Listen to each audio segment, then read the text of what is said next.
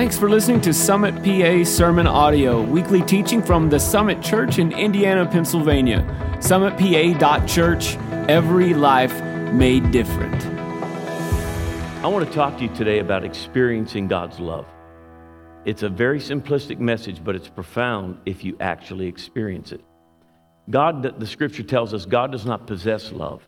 God is love. 1 John 4 tells us God is love. It's who he is. It means it's not optional for God to love. And I want to talk to you today about things that if you experience the love of God, three simple things that experiencing, everybody say experience. I'm not talking about a theological belief that you just talk about, some kind of theological abstract. I'm talking to you about experiencing God's love. You know, it's a whole lot different when I was a kid, and I remember as a teenager I had crushes on girls, and most of them never crushed back. And so I never experienced love. I just got the cold shoulder, yeah, let's be friends. Isn't that a great day? You know? And so if you don't experience, but now that I've been married to Michelle this year for 30 years, and we just had our 30th anniversary, and 30 years together, I've experienced the love of an amazing woman. And she gets a martyr's crown when she gets to heaven for being with me for 30 years. But here's the reality. If you don't experience God's love, there are things that will be absent in your life. You can be a Christian your whole life and still not come to believe and trust the love that God is toward you. In fact, 1 John tells us that we come to believe and to trust and adhere to the love that God has toward us. So three things. And the first one, very simply, is this.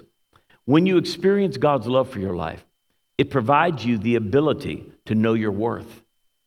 It lets you know where your value really comes from. We live in a world that is like a giant sucking sound, pulling worth and value away from human beings, where people are driven to shame and pain. And then they medicate that shame and that pain with things like addiction and anger and bitterness.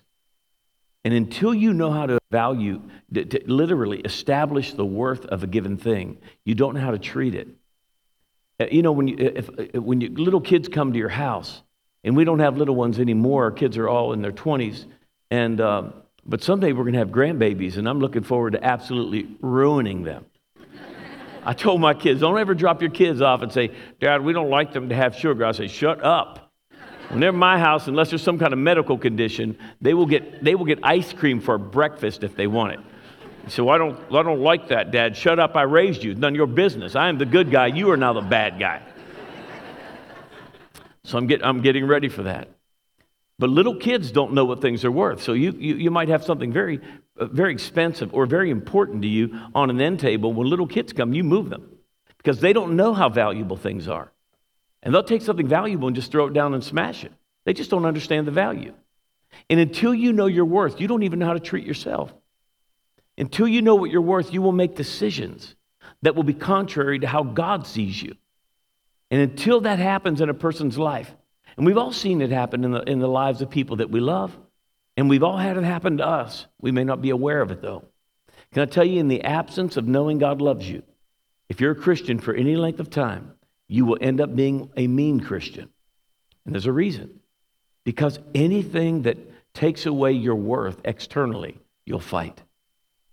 And so let me explain it this way. Years ago, when I was 22, so this would have been a long time ago. I just out of Bible school. I was a children's and youth pastor at a church over in Midland, Pennsylvania. And by the way, I checked last night. Any Italians here this morning, raise your hand. Just awesome. Well, at least Italians were more. Last night they made them all sit in the back row, but it's nice. Any Italians upstairs, just looking around, it's an important thing. God bless you. It's an important thing. You say, why do you say that? I don't know. I'm Italian. It just makes me feel good. Yeah, it's a great feeling. Cornelius was Italian. He was the first one that came to Christ outside of the Jewish faith. Did you know that? He was Italian. There's a theology behind that. It's thoroughly unscriptural, so I'll leave you out of it. But anyway. But there was this old Italian man in my church. My church was actually an Italian Assemblies is what it really was from the old days. So everybody had a vowel at the end of their name. If you went to the board meeting, it literally looked like a meeting of like the heads of the crime families. But if you looked at their names, all right? And so, but there was this old man in our church named Angelo, and he was so rough around the edges, loud, kind of gruff. Gruff is an understatement. Their 50th wedding anniversary, my pastor brought them up on the platform, and his wife was she was a jewel of a woman. And he really was a wonderful man if you got down deep. You had to dig a little bit. But he really had a precious heart. And yet, the pastor hands the microphone to his wife, and I'd like to praise the Lord for, lovely, what you're supposed to say. Gave the microphone to Angelo, and he said, I'd like to kill her for 1 year, one time for every year we've been married at least. And he handed the microphone back. And everybody in the church just went, how did that woman stay with that man for 50 years? But here's the reality. That's Angelo. That's just a piece of it. I could tell you Angelo's stories. We'd be here tomorrow, and you think, mercy. So I'm at this house party, and I'm just 22 years old. And it's a smaller home, and it's full of people. So it's very, very loud because, people talking, even just low grade in a small home. Just very, just the sound is high. And so Angelo is upset because that home, they were going to sell it, and they had it appraised. And Angelo, who couldn't read or write, was a steel worker, but was a pretty sharp guy, had bought, I think, 8 or 9, or even, if I remember, 10 homes in that little steel mill town. So he felt like he knew the value of every house in that town. And the appraisal came in actually very high. And they were excited about it. And so you have to understand, I'm 22, and I'm being honest with you, I didn't know what an appraisal was. So I didn't deserve to be in this conversation, but Angelo didn't ask my permission. So he's just hot about this number, evidently. And I'm across the room, and there's all these people between us, and Angelo catches eyes with me. And he figures, I'm going to tell everybody what I think, but I'm going to use that kid to do it. And so I won't yell like he did, but he goes, hey, boy. That's what he called me. Hey, boy. He called everybody boy that was not a man. He just looked, if he knew your name, you were still boy. Hey, boy. And he screams it, and the room got quiet. He's making eye contact with me. And I went, well, what? I didn't know what to do. And he yells. He said, you want to know what this house is worth? And I really didn't. But I'm just standing there. I'm just his prop, right? And he yells at the top of his voice, this house is only worth what someone's willing to pay for it. I don't care what the appraiser said. Unless he writes a check, it's not worth a plug nickel. And I'm just standing there. I'm embarrassed. Because you feel like I got drug into this thing. I don't even know what he's doing. The room kind of is awkward, and they're looking at him and then me. Like somehow I asked. I didn't know. I'm just standing there. And Angelo, to my knowledge, I don't know if God ever used him in his life, but he did that day.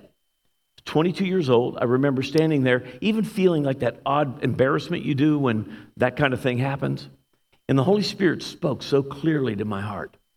Here's what he said to me. He said, that's your worth and value to me. Your appraised value to me is what I was willing to purchase you with. Your value is the blood of my son and nothing else. Let me read it to you in the scripture. Then I want to ask you a couple questions about it. 1 Peter 1:18 and 19 says this. For you know that it was not with perishable things, such as silver or gold, that you were redeemed from the empty way of life, handed down to you from your forefathers, but with the precious blood of Christ, a lamb without blemish or defect. You were purchased with the blood of the Son of God. That's your value. Not who abandoned you, not who divorced you, not who cheated on you, not what employer didn't do you right. Your value is not based on how much money you make, how many problems you have, how many successes you have. Until you learn to establish your value on the baseline of how God values you, you will always be chasing an unseen target. It will never be enough. Some of the wealthiest people I know have become wealthy because that's how they found their worth. I've sat at the deathbeds of some of the wealthiest people you can imagine, and they're as empty as the day is long. But they achieved great things, but it was to fill something that was already supplied in Christ. When he shed his blood, isn't it interesting when John baptized Jesus at the River Jordan, and he came to him. And you know, right when I'm speaking right now, I just sense God's presence in this room. Listen, his presence is always here, but there's his manifest presence. There's some things he wants to do in your heart today that can change everything for you, whether you've been a Christian an hour or 80 years. And it's so important to grasp that in your heart today. But the love that God is toward you, Jesus, when he came to be baptized in the River Jordan, John did not proclaim, "Behold the Son of God," though he was the Son of God. He said, "Behold the Lamb of God who will bear the sin of the world." Jesus came, he said, "Sacrifice and offering, Father, you did not have for me, but a body you prepared me." His body became the actual vehicle to bear the sin of the world. And when he hung on that cross, the judgment of God that the sin of the world demanded was poured out on him. You know, the only time in the Bible you see Jesus calling his heavenly Father God is when he's on the cross. When he says, quoting the scripture, my God, why have you forsaken me?" Jesus knew his Father, and he knew his Father loved him. And it's important that you get this simple revelation that the Father himself loves you. The Father himself loves you. He loves you. That's your value. That God so loved you that he purchased you with his very own blood, his very own life. And until that revelation gets literally believed in your heart, your whole life, you'll try to seek it outwardly. And your decisions will reflect it. You'll find, we've all seen the young woman or young man even, but typically it's a young woman, dating or married to a man who treats her like garbage. I've watched young girls date guys that, are brutal to them, even physically, and yet they marry them.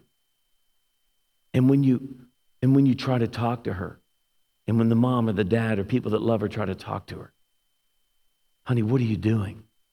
She says this, "He loves me."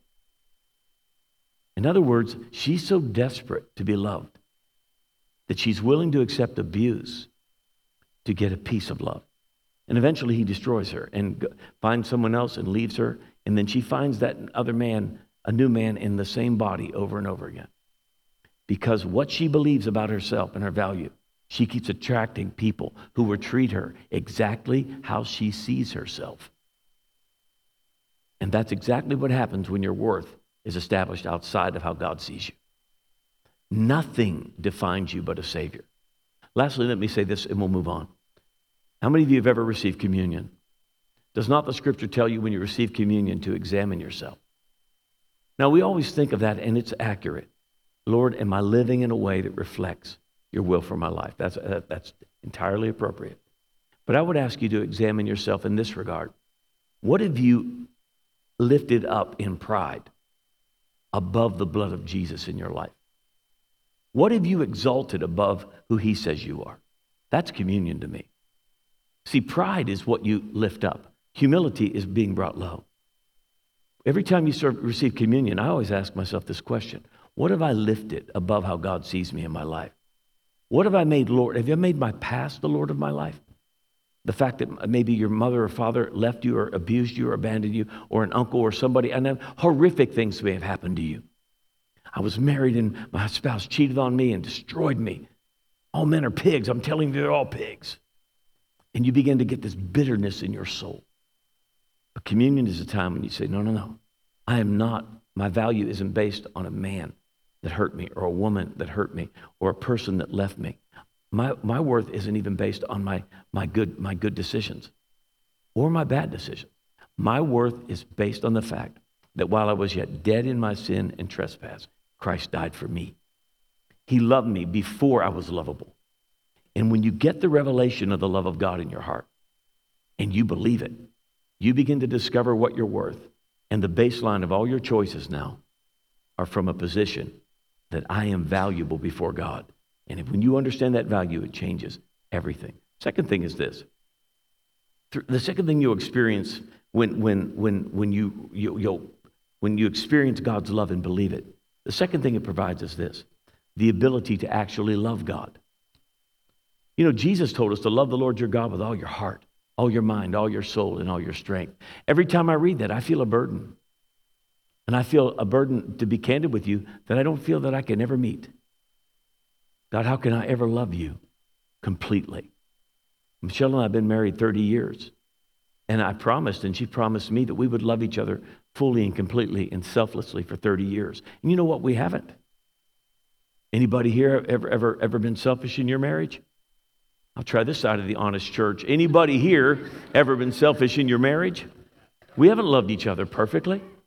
So I look at that and I think, God, how could I ever love you that way? You see, believing God's love provides you the ability to actually love him. It's so important. You know, as a little boy, as you can tell being Italian, how many of you know I'm not Swedish? You could see that, right? You know, can I tell you the truth? I didn't know I looked Italian until I met Michelle. Finally, we were married years, and she said to me, she said, you guys, you all look so Italian. I said, do I really look Italian? She went, what's wrong with you? How can you not know that? But I was raised as a Catholic kid.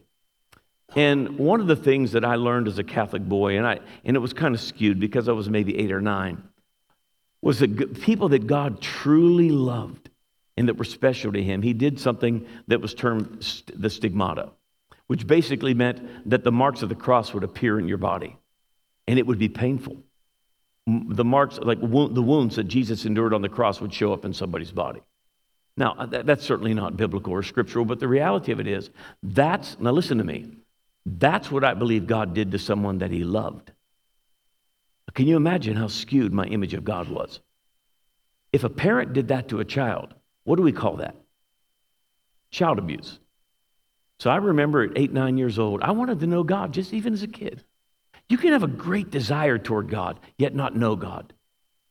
Cornelius, the Italian guy I was telling you about, the Bible said he was a devout man. He prayed always. He gave money, but he didn't know God. He had to hear words whereby he could be saved. So you can have a great heart for God, but not know him yet. 8 or 9 years old, I remember saying, God, I want to know you. So I went in my room, which I shared with, I have 4 brothers, and all the doors were broken, so you couldn't lock anything. Anybody with boys, you know exactly what I mean. And you have a circle in the wall where the doorknob went right through the wall. And we just destroyed the house, and my father refused to fix anything until he said, all of you animals leave. I will fix it when you leave. I crawled up on the bed, and I remember praying that God would do that to me so that I could have a close relationship with him. Now, obviously, he didn't, but I remember thinking it was about to happen. I remember starting to cry, thinking, this is going to hurt so bad. You see, if you don't know the love of God, you'll try to make God love you. You'll try to earn the favor and love of God. It is impossible to make God love you more. It is impossible to make God love you less. In your worst day that you'll ever have, the worst of the worst evil that any human being has ever perpetuated in life on this earth did not change the love of God toward that person. I didn't mean he approved of their choice. Doesn't mean that without Christ that there's still not a consequence. Doesn't mean that if I do things that displease God, doesn't mean there aren't consequences that life brings. It obviously it does. But it doesn't change the love of God that much. The scripture says this in John 14:15. Jesus said, if you love me, you will obey what I command. If you love me, you will obey what I command. Now, if you read that from the perspective of trying to make God love you or to make yourself right with God, here's how you read that. God, I prove that I love you by doing what you say. But that's not what he said. He said, if you love me. Say it out loud, if you love me. If you love me. That's a question. Then you will obey what I command. The focus is on loving him, not obeying him. Obedience is the outcome of loving God.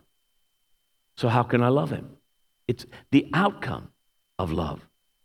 The greatest impetus to service and love, and if you will, and sacrifice is love. Anybody have kids? How many of you could agree with me that your kids didn't earn anything you give them? My kids, I'm still paying bills for my kids. They're in college, man, and it ain't cheap. My kids get up every morning when they're in our house. All those years growing up, you know what? Not one time, no one ever woke up and went, oh, mother, if it be thy will, shalt thou feed me today? Have I earned thy favor today, O mother, O mother, O mother? Feedest thou me, please, mother? I beg thee just this once. I won't make my bed today if thou feedest us this week. It's the fifth. Do you ever wonder why people talk to God funny? Because they don't believe he loves them. Anything you do extra to try to, Lord, we cometh unto theeeth this dayeth. Can you imagine going to Walmart? Whereth beeth the groceryeth? We're like, what? All these external things that we do. But my kids, man, we pour our life into them. Love, it's not even optional. I love them so much I can't breathe. God so loved you, he couldn't breathe. You are his obsession. You are God's point of obsession. It is obsession to robe yourself in human flesh as the creator that you make. You become the creation so that you can judge their sin yourself. God's mercy boasted against his judgment. He said they're guilty and I'm a righteous judge and there's a payment. So he said, I will literally become one of them and I will bear their judgment. I will judge sin, but I will pour it on myself. He's obsessed with you. He's obsessed with you. If you love him, keep his commandments. 1 John 4:19 tells us this. We love him. We love because he loved us first. Until you believe God loves you, you can't even love him back. We love because he loved us first. It is impossible to truly love God at the level that is demanded of us, that is appropriate from this kind of sacrifice, until you believe he was the initiator. He loved you first. And when you believe that, it changes everything. You see, you cannot freely give away what you haven't freely received. The minute you think you earn the love of God, guess what you'll do to everybody in every relationship? You will make them earn your love. If you're married, honey, will you do this for me? No, you didn't do that for me. Honey, you get out. You've got a couple days in the doghouse before we get to that. And I won't go into what that could be, but anybody alive in the house of Jesus today? How many people in marriage give what the person deserves in your estimation? And that's the downfall of marriage. Do you notice when people do wedding vows, they never say, I promise to love and blah, blah, blah, if you ain't ugly. If you're always good to me. You ever notice at wedding vows, everybody promises what to give, and they leave that wedding altar expecting to take? God, the principal action of love is giving. God so loved the world that he gave. You cannot be a giver out of a heart of love until you freely receive love. So believing the love of God equips you, literally, it equips you to love God back. We love him because he loved us first. So the more I am convinced and persuaded to God's unconditional love for me, independently of anything good or bad in my life, not just the worst, not just the bad stuff, but even when you have a great week, the worst thing that can happen to a Christian is when they come back from a conference. They have 3 days away from everybody and everything, their spouse, their kids maybe, and they get 3 days and they come back and they're so close to God. And then you break the spell. Life happens. Husband, kids, wife, kids, whatever show up, and it's like, I was so close to Jesus and you all ruined it. You weren't close to Jesus. You just got away from everyone in your life. Got away from all the crazy. And you somehow thought I've had people, I'm on a fast to get close to God. Well, I understand fasting can do that. Fasting can shut your outer man down. All fasting does is let you live out of the truth, out of your inward man, and tell your outward man to shut up for a while. Oh, God will move if you fast. God wants to move all the time. How many of you know God doesn't move more if you're hungry? So five people, two people can be doing the exact same thing before God. One doing it out of a heart of love and relationship. The other doing it trying to make God love them more. Trying to earn more and more of the favor of God. Finally, 1 John 3:16 says this. We've come to know how much God loves us from this, because Jesus laid down his life for us. Do you realize? Think about it. There's nothing you can do to make God love you more. This is how you know God loves you. Jesus died for you. When you believe that, not only does it help you establish your worth, it secondly enables you to truly love God. And Jesus said this, what would happen if you love me? If you love me, you will do what? Keep my commands. You want to be able to obey God with your life? Yeah, but Lord, I promise you, anybody ever make a deal with God? Something bad happening, oh Lord, if you'll just help me this one time, I promise you I will, and you give God the 5 things you'll give up and do and whatever. Anybody ever done that? Am I the only honest one in the house of Jesus?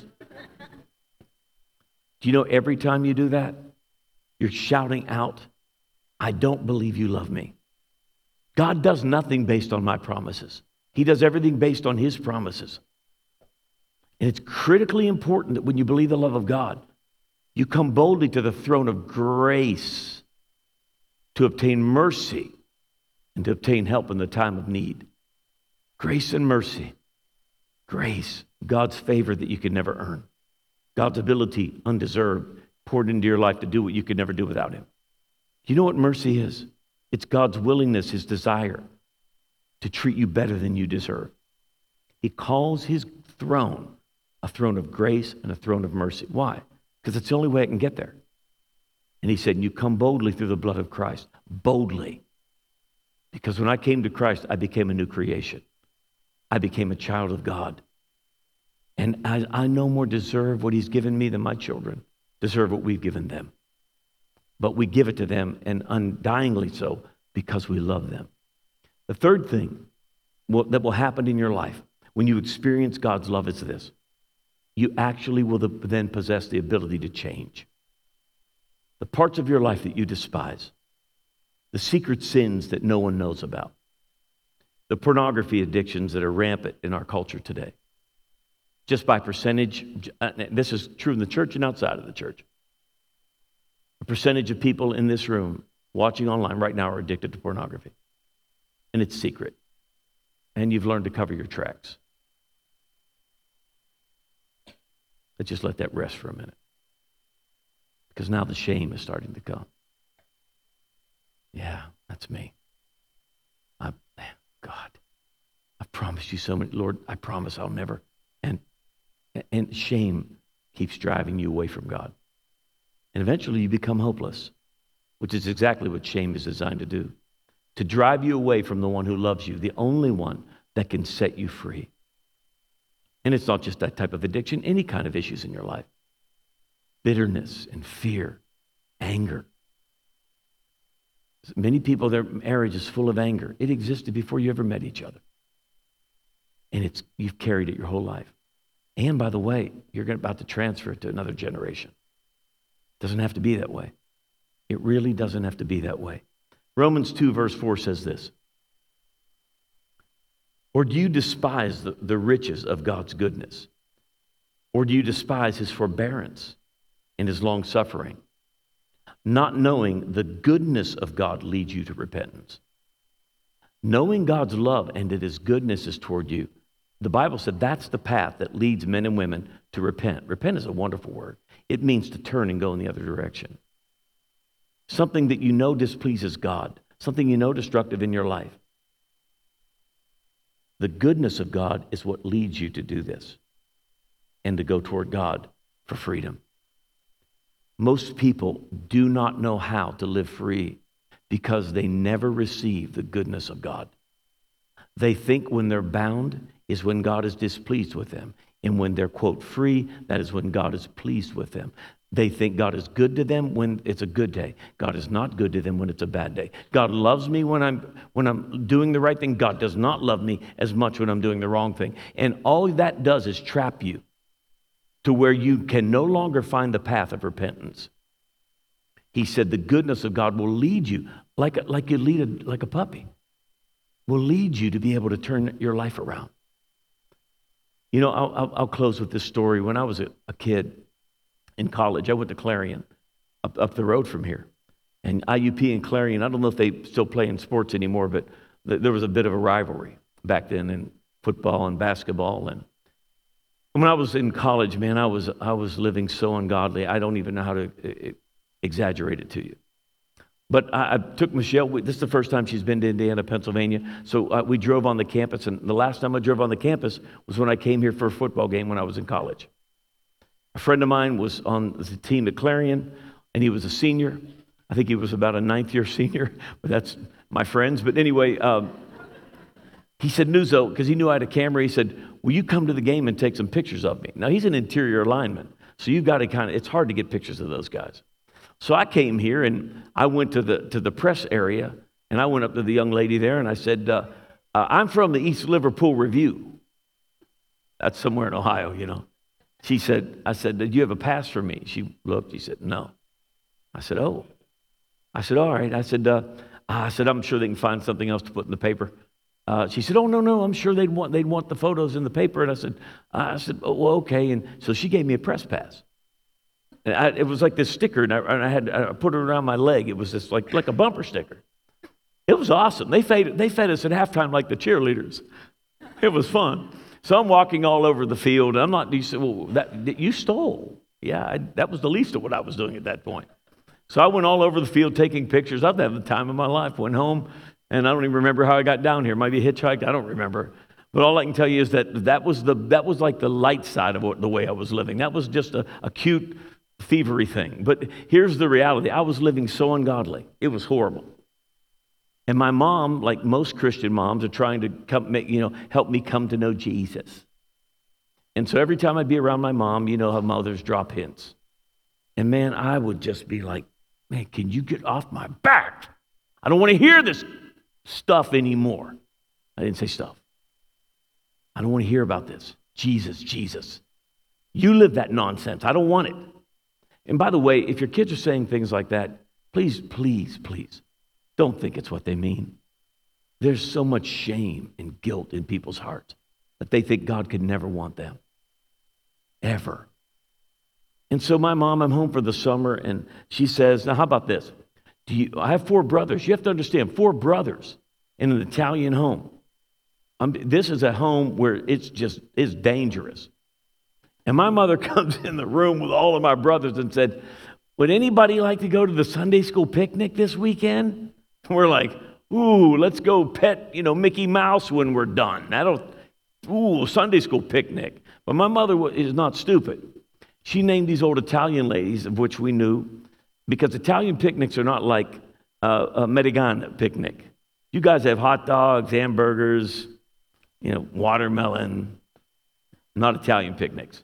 They brought roasters they plugged in with extension cords with cavatelli and braciole and meatballs and peppers and a sausage.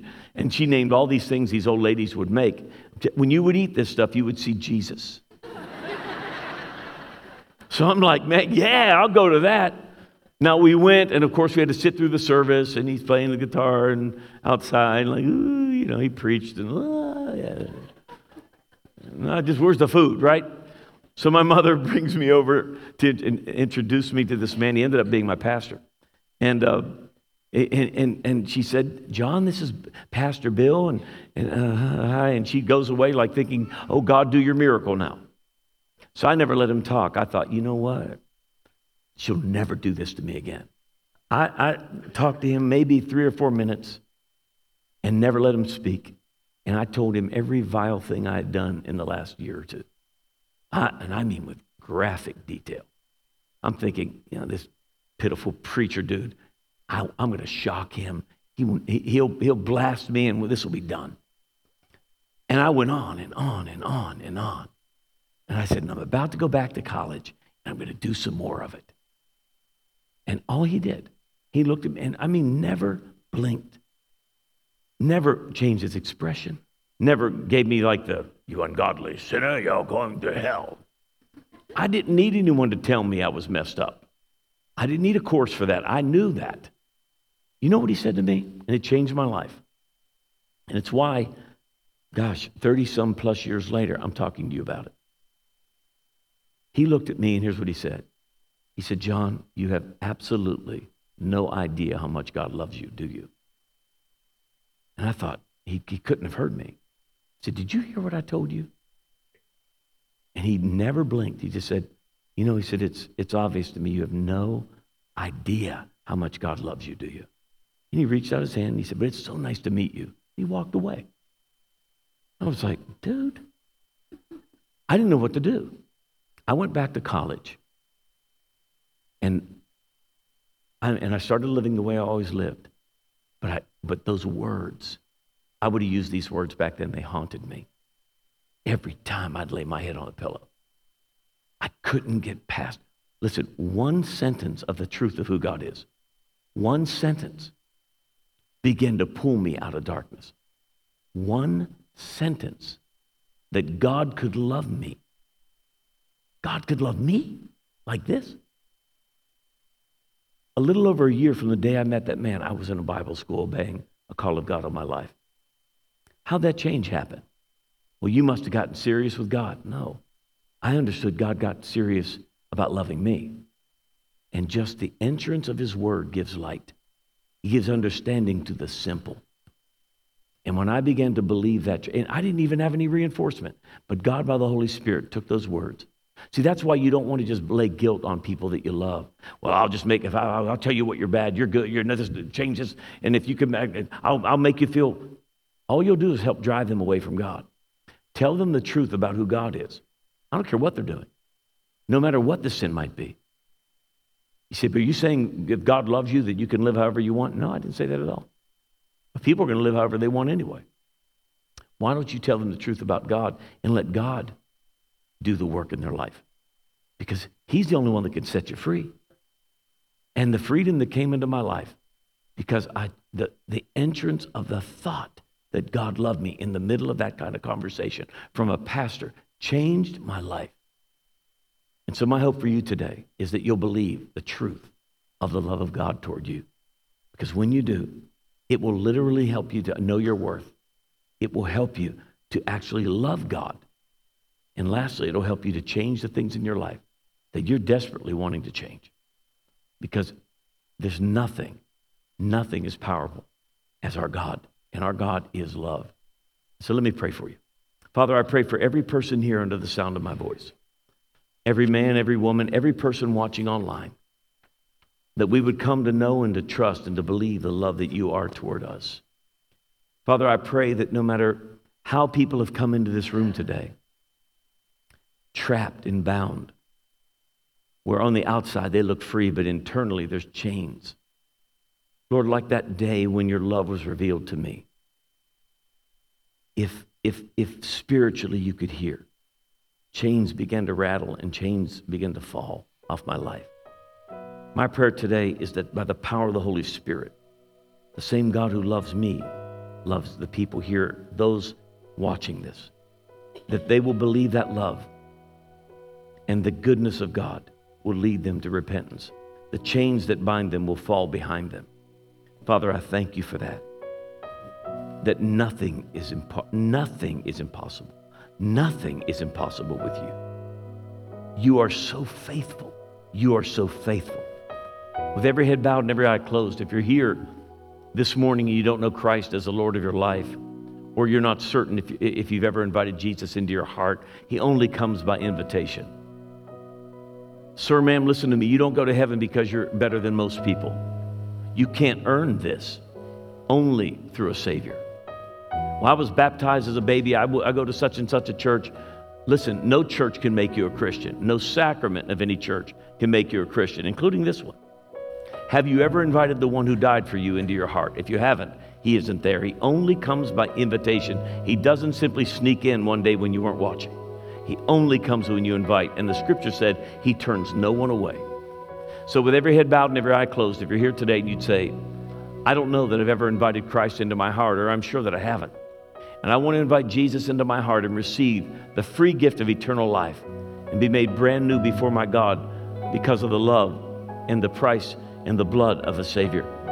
With every head bowed, every eye closed, if you desire to be included in that prayer, I will pray for you right where you're seated, and then the whole church can pray that prayer out loud and together with you. So heads bowed, eyes closed, those of you online included, simply right where you're seated. Would you raise your hand high just so I could see it? And I'll pray for you right now, right where you're seated. Every head is bowed, every eye is closed. I just want to make certain that every person, thank you, ma'am. God bless you. Thank you. Thank you. God bless you. Thank you. Listen, if you raised your hand, or you should have, please pray this out loud where you hear it. Jesus will come into your heart. He will never leave you, never forsake you. And we'll pray it together with you. Pray it where you hear it. Say, Heavenly Father, I come to you in Jesus' name. And I believe with all my heart that Jesus is the Son of God. He died on a cross to bear my sin debt. Thank you for coming into my heart today. I receive you now to be my Savior and Lord. I am now a child of God. My sin is wiped away, and I am heaven bound, and I profess that Jesus is the Lord of my life. Amen. Amen. Give him a hand, would you? Best decision of your life.